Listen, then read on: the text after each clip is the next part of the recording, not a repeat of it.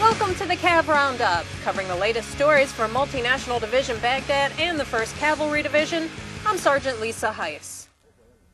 3 suspected insurgents are behind bars and deadly weapons are off the street after Joint Iraqi Army and Multinational Division Baghdad forces raided 2 homes in Tarmiyah in early morning operations, netting suspected members of an RKG-3 anti-armor grenade cell.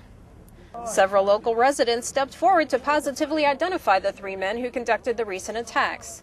The 4th Iraqi Army is ensuring terrorists who target the Iraqi people, security forces, or coalition forces are brought to justice. Bringing Iraq into the 21st century is an ongoing process.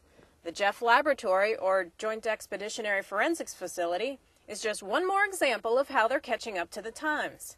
Some call it a lab in a box, but whatever you call it, the lab is using cutting-edge technology and scientific analysis to link individuals, through sometimes even the most minute pieces of forensic evidence, to a weapon, crime scene, or act of violence against the Iraqi or coalition forces. Mr. Greg Snyder gives us a little more insight on the laboratory. We are the facility that exploits most of the evidence that doesn't go over to the SEXI lab, which deals with strictly explosive items. And we deal with DNA, ballistics, tool marks, and fingerprints.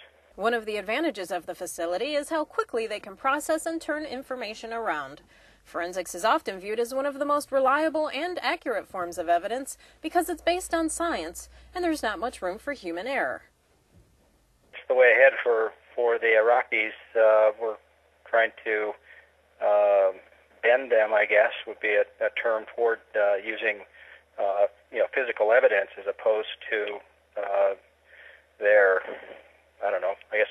long-standing system of using 2 statements by Iraqi citizens to convict someone. This technology will help identify those living outside the law and develop leads and intelligence to make cases against the insurgents, allowing the Iraqi government to achieve the overall goal.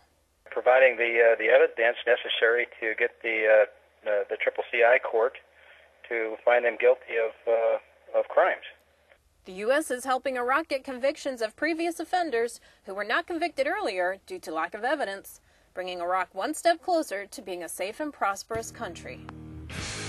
Well, that's it for today's Cav Roundup. To learn more about the soldiers and units supporting Multinational Division Baghdad and the 1st Cavalry Division, check out our website at www.cavcountry.net.